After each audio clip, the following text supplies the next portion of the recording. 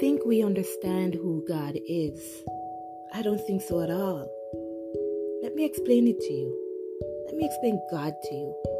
God is your Father. And look at God as your Father on earth. Right? We're comparing the two. Your Father on earth will guide you and protect you and tell you not to do this and not to do that for the very reason that they are trying to keep you safe. It's the same with God. God is trying to protect his children. He is our Father. And that's the reason why the Bible exists. Because God uses the Bible. It's a Bible of protection. It is a book of protection.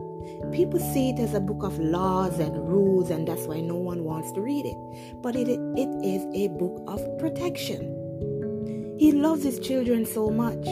And he knows that all these evil things and dangerous things are on the earth, and all these negative emotions that can interfere with us, and all these things that can destroy our spirit. So what does he do? He puts out these things that we should follow, rules and laws, as people say. But they are protection. They are to protect us. Thou shalt not kill. Thou shalt not steal. Thou shalt not bear false witness.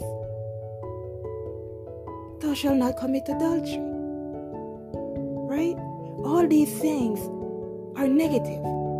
All these things will put our spirit into all these negative emotions, which will open us to be used by the devil.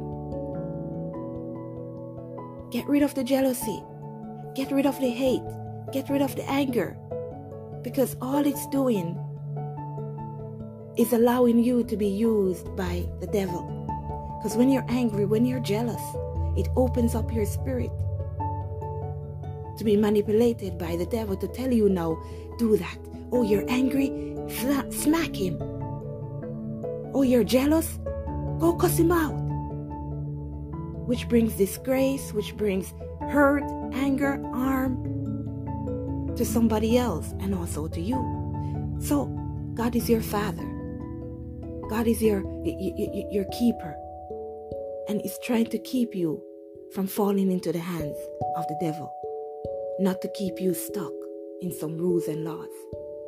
He's trying to keep you from the arms of the devil, just like your earthly father. He doesn't want to see you get hurt by boys. He doesn't want to see anybody take advantage of you. He wants to make sure that his boy doesn't fall into the wrong crowd. So he gives his boys some rules. Don't go out and stay out until 11. Be in the house by 9. Don't stay on the street, ladies, until a certain time. Make sure you're home by a certain time, because your Father on earth knows that there are dangerous people out there that can harm you. God loves us. God is our Father, and we should depend on Him for our protection. He's not trying to keep us stuck.